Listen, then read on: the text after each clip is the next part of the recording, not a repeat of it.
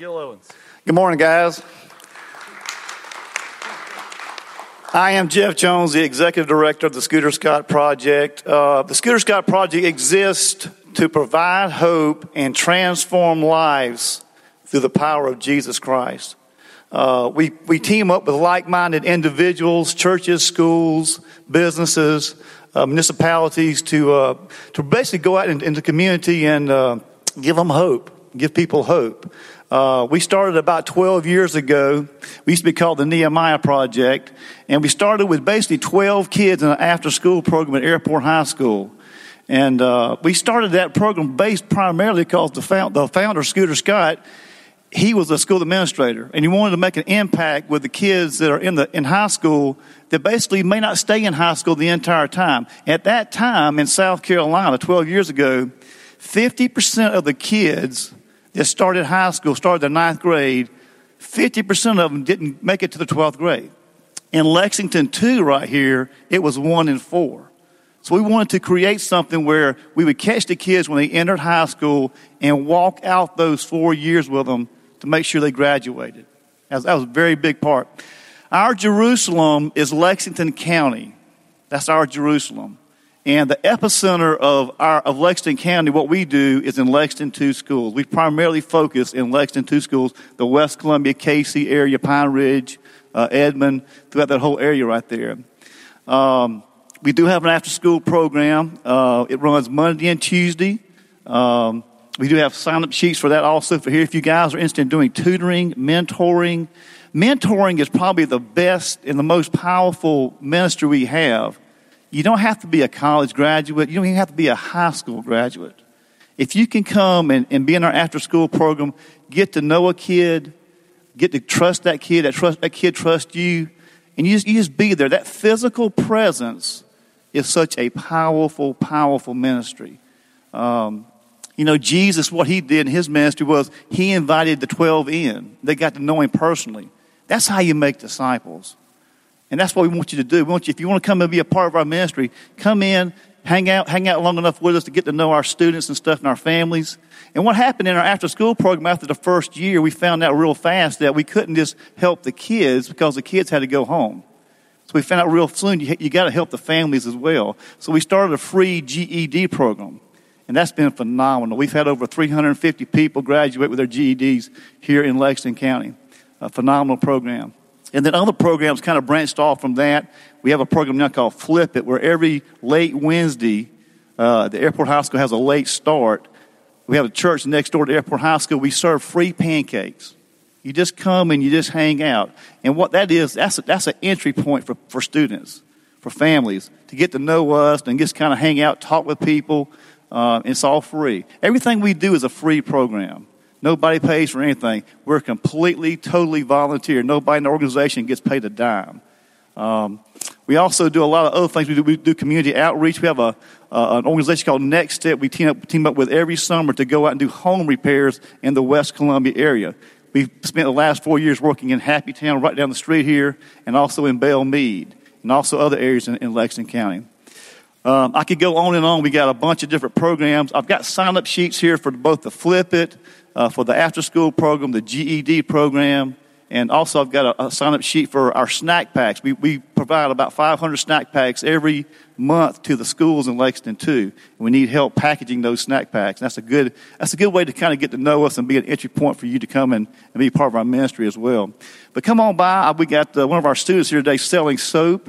It's foaming soap. This is another ministry we have where we teach kids how do you live in this world? How do you make a living? It's one thing to graduate from high school, but how do you make a living once you get out?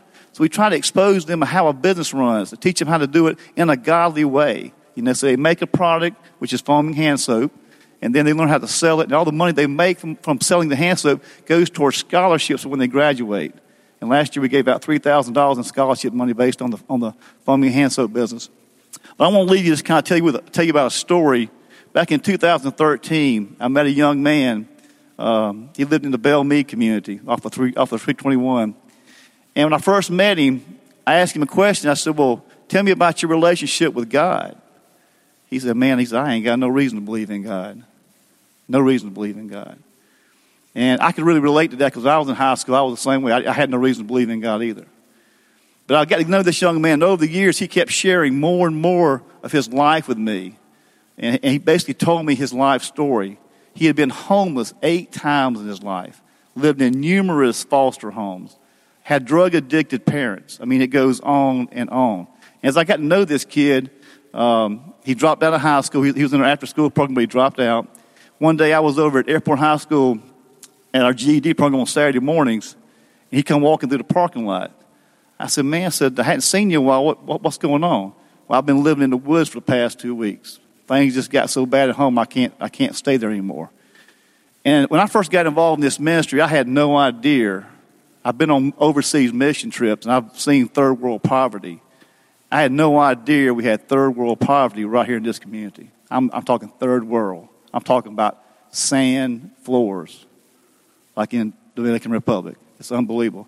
But it exists right here in the West Columbia, Casey, Lexington 2 area. Anyway, this young man, I never gave up on him. I kept working with him. And over the years, I've seen him improve so much. And now he believes in God. That's the main thing. He'll tell you he believes in God. But also, he's got a job. He's working. He's steady. And he's working his way up. And I'm trying to get him in our GED program so he can go ahead and get that out the way too. But that's what it takes. Everything we do is about long term. It's no quick fixes. Everything we do is get a relationship with a person and walk it out with them, even beyond high school. And that's another story. So I'm going to turn it over to Gil. I'll just take 30 seconds about long term. For the last 3 years, my wife and I have taken in boys. Matter of fact, we've taken in 17 boys in the last 3 years, some of them for just a few months, some for over a year. And I just want to tell you a success story about walking it out with them. Is when you walk it out with them and you take a young man into your home and you open your doors and you keep him for a year and a half, and you watch him go from a terrible circumstance like Jeff just shared to some stability, to bringing the church and doing Bible studies and getting to know who God is. And you get to watch him graduate from the Coast Guard this past Friday, Austin Holbrook. And that's a success story, one of our boys in our programs.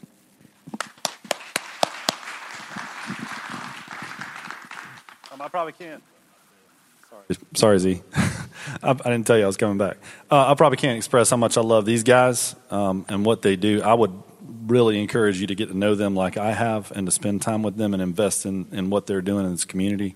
We told you guys a couple of times that we're going to partner with them to do a ton of stuff because there's no need for us to go out and create our own little activity over on the side when they're doing this kind of work. So I would encourage you to get to know them and be a part of what they're doing. Next, I've got Jen Thompson. Jen is the executive director of Lighthouse for Life. Jen also has been a teacher in Lexington too. She was actually my kid's PE coach at Congaree Elementary School for a little while. I've had the privilege of getting to know these folks really well and also helping them with a lot of their legal work, which has been a blast to set up. They are getting ready to launch their new facility, which I'll let you tell everybody about. But let's make Jen welcome.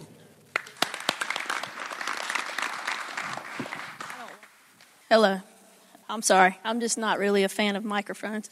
So my name is Jen, and I would continue to plug this program, first of all, because this program, the Scooter Scott program and all the after-school stuff, is what helps keep kids from falling into my program, because my program is human trafficking. Lighthouse for Life has been in existence in the Midlands since July 2014, and I wish there was no need for it. I taught for 15 years in Lexington too. The young lady they have here in grade 10 selling soap used to be in my PE classes. Autumn is another example of a success story of their program where she hooked up with them in 6th grade. And it's really brilliant for me to see you again this morning. It makes me very happy. This morning, it's 10:30. And from midnight last night to 10:30 this morning, 50 people have been launched for sale for commercial sex in Columbia on one website out of many that I know about.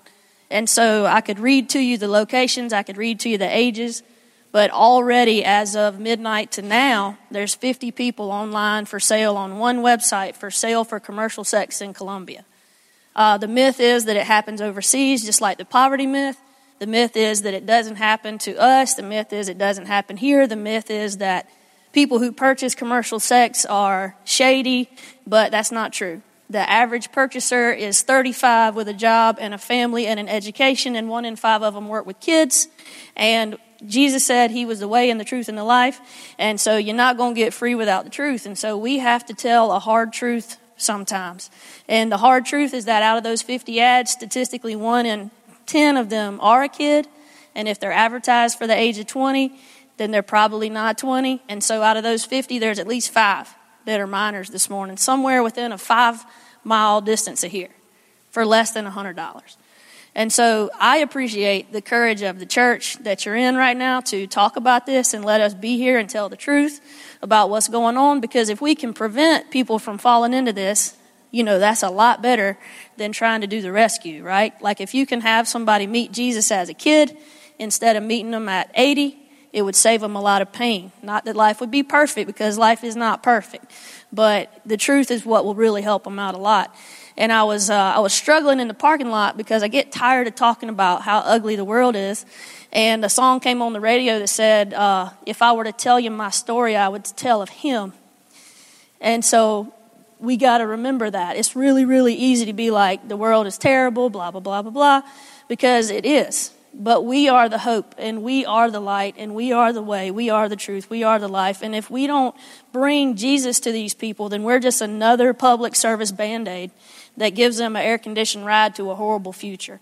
And so Lighthouse for Life exists, and we go anywhere in the state and tell the truth about human trafficking, whether 5 minutes on a Sunday morning or 5 hours to mental health people. We've trained cops and all the paramedics in Lexington County and all the firefighters in Lexington County and Batesburg and West Columbia. And we just go anywhere we can and share as much as we can and try to remember ourselves, which is I think is harder when you talk about it every day. But try to remind people, 1, this is happening, but 2, it doesn't have to, and it won't change until we talk about it. And so we have a lot of events that go on in the public trying to raise awareness in a easy way, because talking about it up front is hard. And one of those events is next Saturday, and we have a holiday market shop, and there'll be 32 local vendors there over at Radius Church next Saturday from 10 to 2.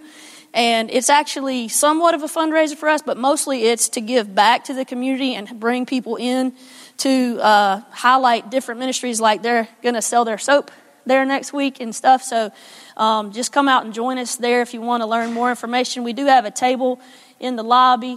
And when people say, how can I volunteer, I kind of throw the thing back on them of, you tell me. Because if you're good at graphics, maybe I need you to help me make a poster. If you're good at speaking, I wouldn't ask you to stuff an envelope. You know what I'm saying? So you know the things that you love to do. We've got plenty of opportunities. Chelsea is here with me. She can tell you all about a lot of our opportunities. The one other thing that we are doing that sets us apart from anybody in the entire state of South Carolina is that right now there's nowhere for someone to go to live who gets rescued out of sex trafficking that is specifically for that. There are good homes. There's Nancy K. Perry, blah, blah, blah. There's a lot of great ministries out there that we try to partner with and bring education to. But the people that get hurt in trafficking have a PTSD to a degree that nobody else does that I've ever heard of. The average age in Richland County, somebody's getting tricked into this, is 15. They can't leave when they want to. And if they were only with 5 people a day, 5 days a week for 5 years, they'd have been hurt over 6,000 times before they could vote. So you got to just understand that they need a special place to stay. And we're opening a house like that. It's paid for. It's furnished. We got some fire marshal stuff to take care of. And maybe we'll be open in January. And it's not cheap. We have 4 people on paid staff. We'll have 8 by the time it's over. We did work for free for a while, but you just can't get people to work in this field with this kind of training that you need forever. But God has been more than generous, and we're not in debt. We're very blessed with a lot of volunteers. Like Brian, he said, he's a lawyer, so he was a great example of how you can use the gifts and talents and joys that you've got and leverage them for the kingdom without reinventing the wheel. So thanks for listening.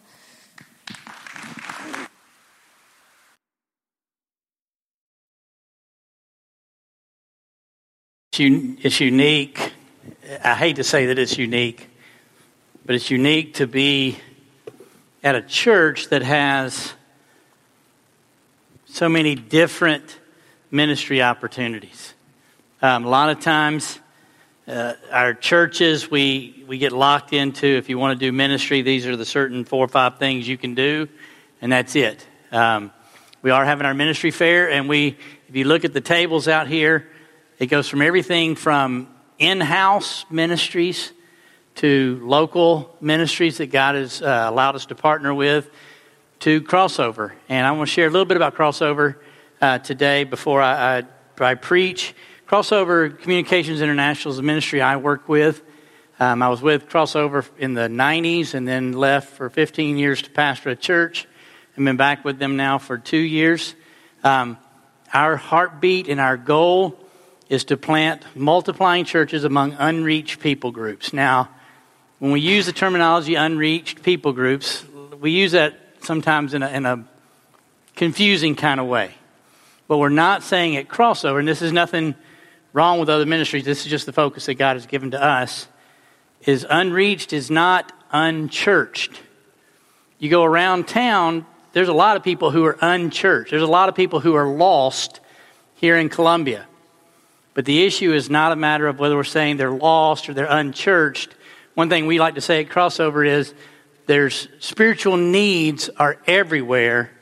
Gospel access is not. 42% of the world's population has no access to the gospel. Now, I don't mean they don't have a church. I mean they have nobody there to share the gospel with them. And so our focus as a ministry is to plant churches among those type of people. We started our church planting in a little country called Moldova, which is part of the former Soviet Union, and then have built from there. We now have 4 bases, one here in the U.S., one in Brazil, one in Azerbaijan, and one in Moldova, where God has opened up opportunities for us to plant churches among people who have never heard the gospel. Our team in Azerbaijan go in and out of northern Iran. Believe it or not, right now there's revival happening in Iran. And so we just need to continue to pray. And so I do have a section set up over here. I'm also talking about the VIP if you want to help out with greeting and all those things. But if you want to, we send out a quarterly prayer letter. If you want to hear more about what we're doing through Crossover and what Crossover does, come by and sign up for our prayer letter and we'll get you on that list.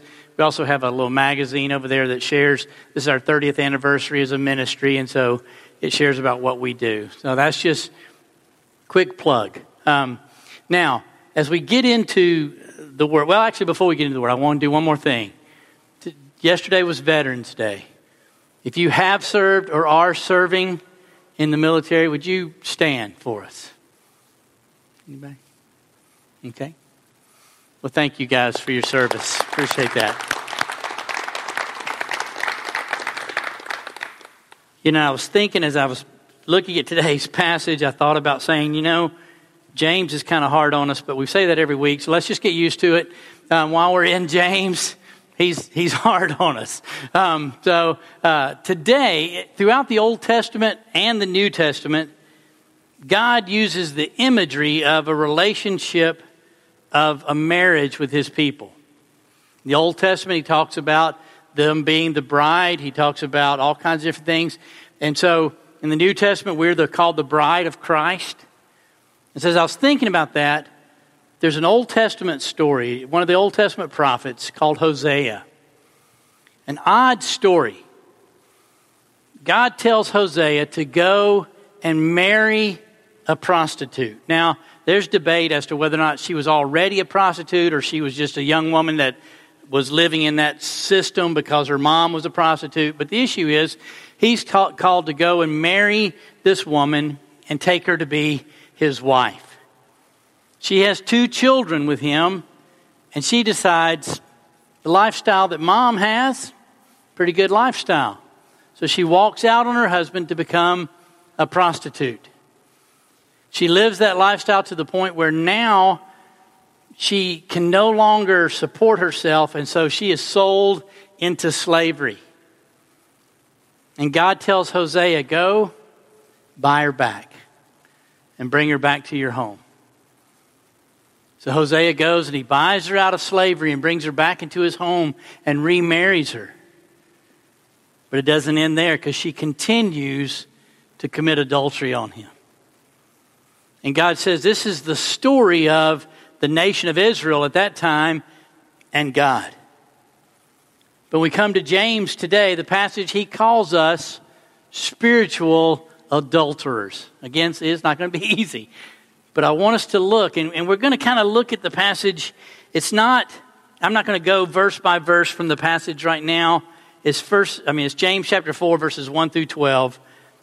But what I want us to think about here is Jeremiah 31:3 says this, I have loved you with an everlasting love, and I have drawn you with loving kindness.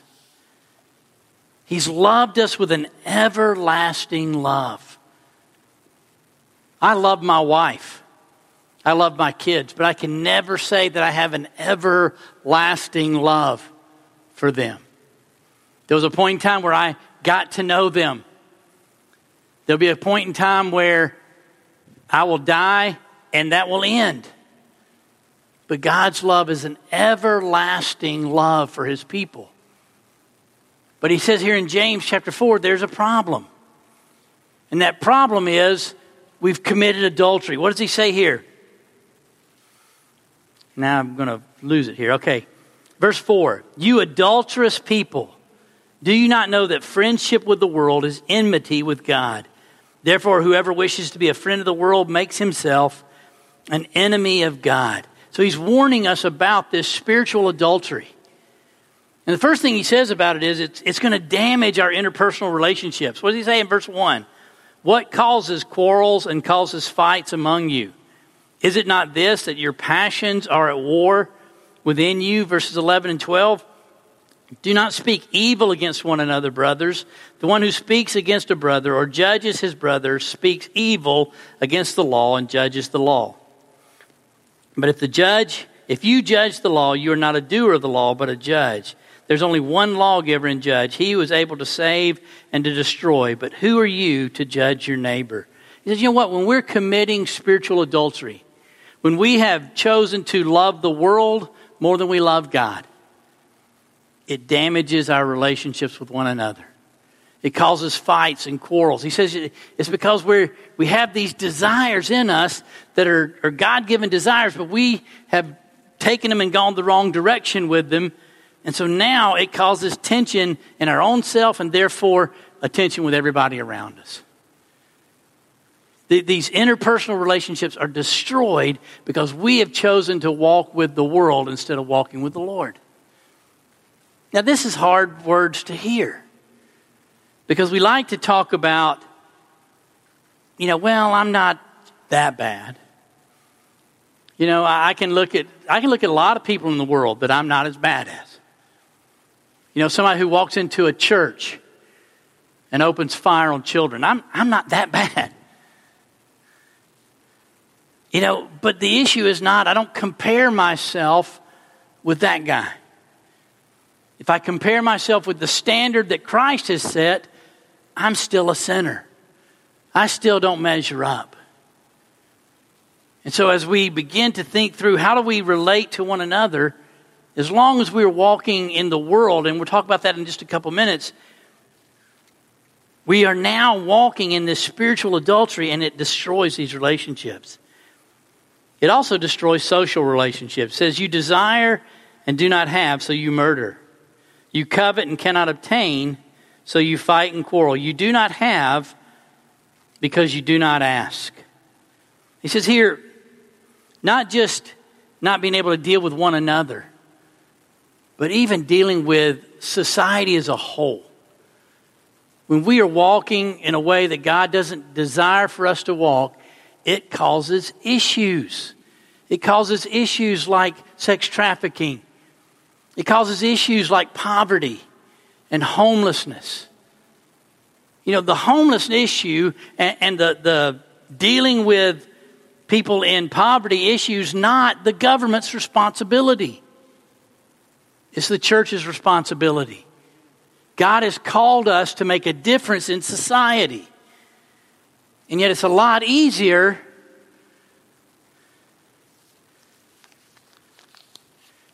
to give our $5 and expect somebody else to do it. That's why I'm excited about what God's doing in bringing these two ministries to be part of what City Church is doing in this community. We're not asking you today to give Scooter Scott money or to give Lighthouse for Life money and then that's it. We're asking to get involved, that this church can make a difference in society. And if we love the Lord like we say we love the Lord, we will do that. And so we get involved, and it changes those societal relationships. But of all things, it damages our spiritual relationships. Verses 3 through 7. You ask and do not receive because you ask wrongly to spend it on your passions. You adulterous people, do you not know that friendship with the world is enmity with God?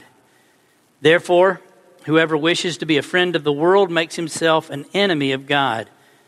Or do you suppose that it is Or do you suppose it is to no purpose that the Scripture says he yearns jealously over the Spirit that he has made to dwell in us? But he gives more grace. Therefore it says, God opposes the proud, but gives grace to the humble. Submit yourselves therefore to God, resist the devil, and he will flee from you. It's not just that we don't get along with one another when we're walking in spiritual adultery. It's not even that we don't treat society well. But if we are friends with the world, we are enemies with God. I don't want to be God's enemy. I don't think you win there. I want to be God's friend. And the Scripture talks about that. Moses was called God's friend. Abraham was called God's friend. A friend of mine named John North said this: you cannot walk with God and live for yourself at the same time. You cannot walk with God and live for yourself at the same time. Then does that mean you can't get a job and provide for your family and have nice things? No, it's not what we're saying. We're saying what drives you? What is your passion? What do you live for? And if we live for those things that are dishonoring to the Lord, then we are His enemies. We are God's enemies. And so we've got to be careful here that we don't live in this. So how do we get out of this? Now, unfortunately, I was a pastor for 15 years, so you got to deal with the fact that all these start with an S. I'm sorry. I don't normally do it that way, but maybe it'll help you remember it. I don't know. But, it came out this way sometimes, and I tried not to do it, but it was all I could come up with. So how do we restore this covenant? Because the relationship with the Lord, we call it the Old Testament and the New Testament. But it's really the Old Covenant, same word, the Old Covenant and the New Covenant. It's this relationship with the Lord that says it's not a contract that I can sign and just get out of. It's a covenant relationship like a marriage. And he says here that we've committed spiritual adultery. So how do we restore? If we've gotten to that point in our lives, how do we restore this relationship? The first thing is we submit to God. He says, verse 7, submit yourselves, therefore, to God. Submit's not one of those words we like to hear. It means that I'm not in control anymore, right? If I submit to somebody else, then I can't do what I want to do. But he's saying if you truly want to walk with the Lord, if you truly want that relationship, then you submit to Him. You say, Lord, whatever you ask, I'm willing to do it. It may be a crazy thing. You used to always be afraid at missions conferences to commit because you didn't know what you were committing to, right? You might end up some jungles of some Africa somewhere and not knowing what's going on. But the issue is, like we talked about last week, God gives you the desires of your heart. God doesn't force you. I'm submitting to God. Oh, He's going to hate this, but I'm going to make him do it anyway. It's not that way. It's not that God sits around thinking, how can I make them miserable now that they've submitted to me? When we submit to Him, He gives us clarity and direction on the way He's gifted and wants to use us.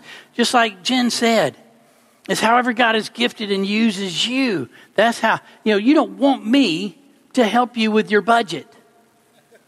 Okay, I'm just going to let you know. I'm not the person you need to call for that.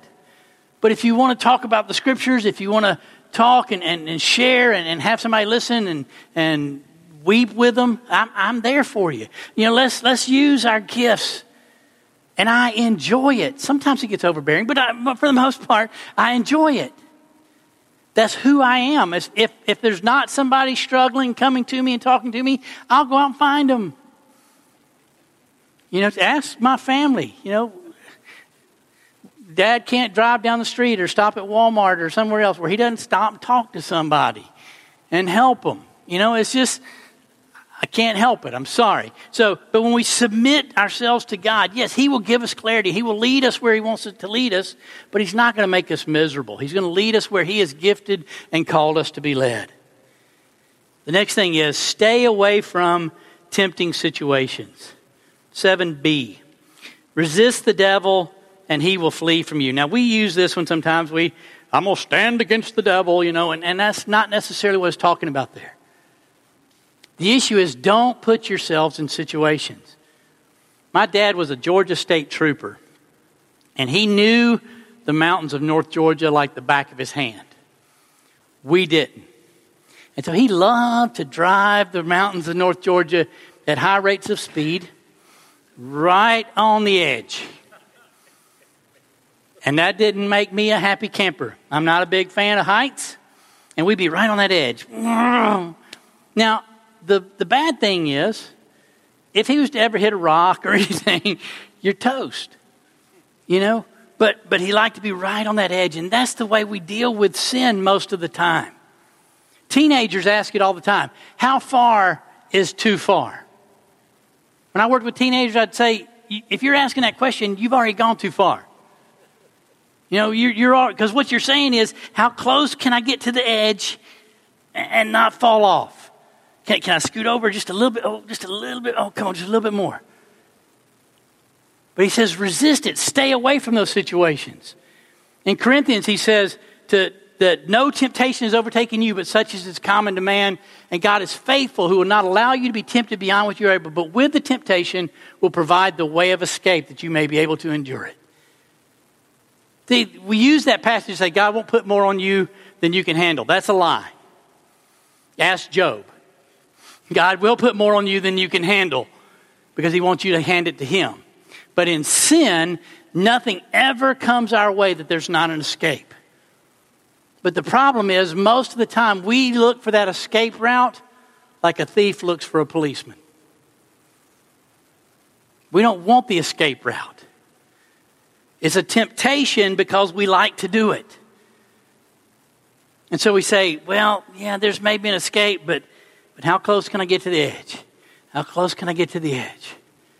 He says, if you truly want to walk with the Lord and restore that covenant, submit to God and stay away from those situations that cause you to sin. I can go hang out with people who are doing drugs, and it's not a temptation to me. I can go talk to them about the Lord, and I'm never tempted to do drugs because it's never been a temptation for me. I can't go talk to young ladies who are half dressed most of the time because that can be a temptation for me. I need to stay away from those situations. I need to know what causes me to sin and stay away from it to restore that relationship. And so we see that we submit to God. We stay away from tempting situations. And then verse 8, draw near to God and He will draw near to you. Spend time with the Lord. You know, Jesus told a parable. He said there was demons casted out of the house.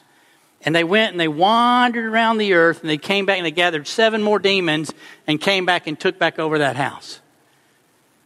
Now the issue here is, a lot of times we can talk about, I'm just going to quit doing this. I'm going to quit this sin. I'm going to quit this sin. I'm going to quit this sin. I'm going to quit this sin.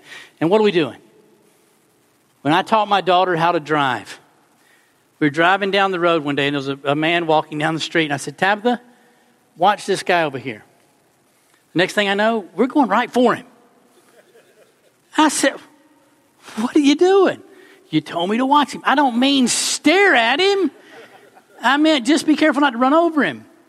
You know, and we tend to do sin that way. we're focused on, I don't want to sin, I don't want to sin, I don't want to sin. We're looking at it so much that we go that direction. Stay away from the sinful temptation and get to know the Scriptures. Draw near to the Lord and He will draw near to you. Spend time with Him.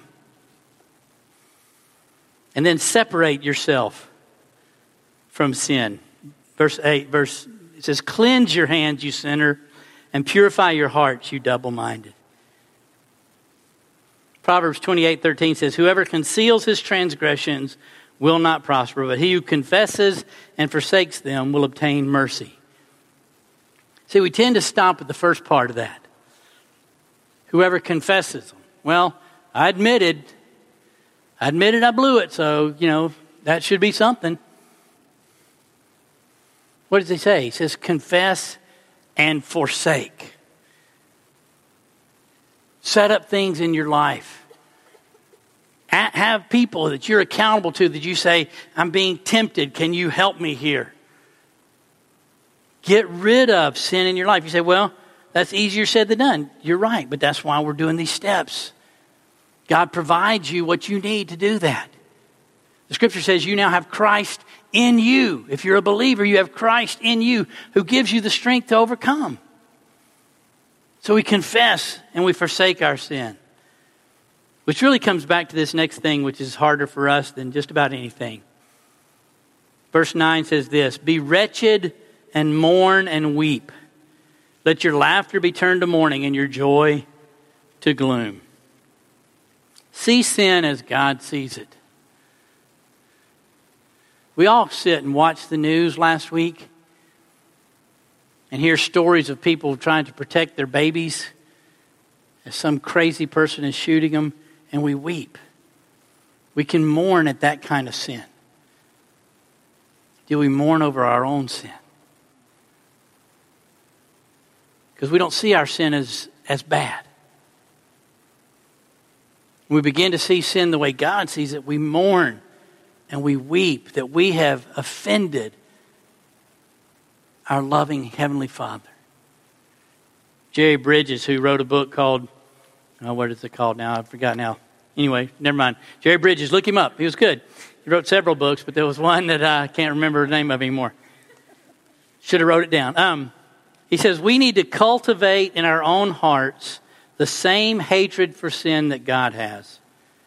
Hatred of sin, not just as something disquieting or defeating to ourselves, but as displeasing to God, lies at the root of true holiness. Pursuit of holiness. That's the name of the book. Pursuit of holiness. Sorry. Came to me as I read that last verse. But the issue here is, do we truly have that kind of hatred for sin? That when we give in to sin, when we give in to temptation, we realize how much it has hurt God. Scripture says, do not grieve the Holy Spirit. How can we grieve someone who doesn't care? You can't grieve somebody who doesn't care. We grieve the Holy Spirit because He wants us to live the way He's called us to live and changed us to live. When we sin, we grieve Him and we bring displeasure to Him. And then lastly, surrender your all to the Lord. Humble yourselves before the Lord and He will exalt you. I've had people pray, Lord, humble me. You don't want that. That is not a biblical prayer. That's just going to get you in a lot of trouble. We're to humble ourselves. We're to say, Lord, I'm yours. Everything you ask of me, everything you've called me to be, I'm yours. You know, we all, I don't know if I said we all, probably not everybody. I love the World Series. How many people watch the World Series? Okay? At the end of the World Series, they're interviewing the shortstop for the Houston Astros. And he stops the interview for a second. He walks over to a young lady, and he gets down on a knee, and he holds out a big, humongous diamond, which means he makes more money than me. But he holds out this big, humongous diamond, and he asks her a question. And she says, yes, I will. Biblically, God's calling us. He's asking, what are we going to do? He wants that relationship with us. He wants that relationship so much that he sent his son to die on a cross and to rise again to give us power to live a new life. He is asking, what will we do? Let's pray.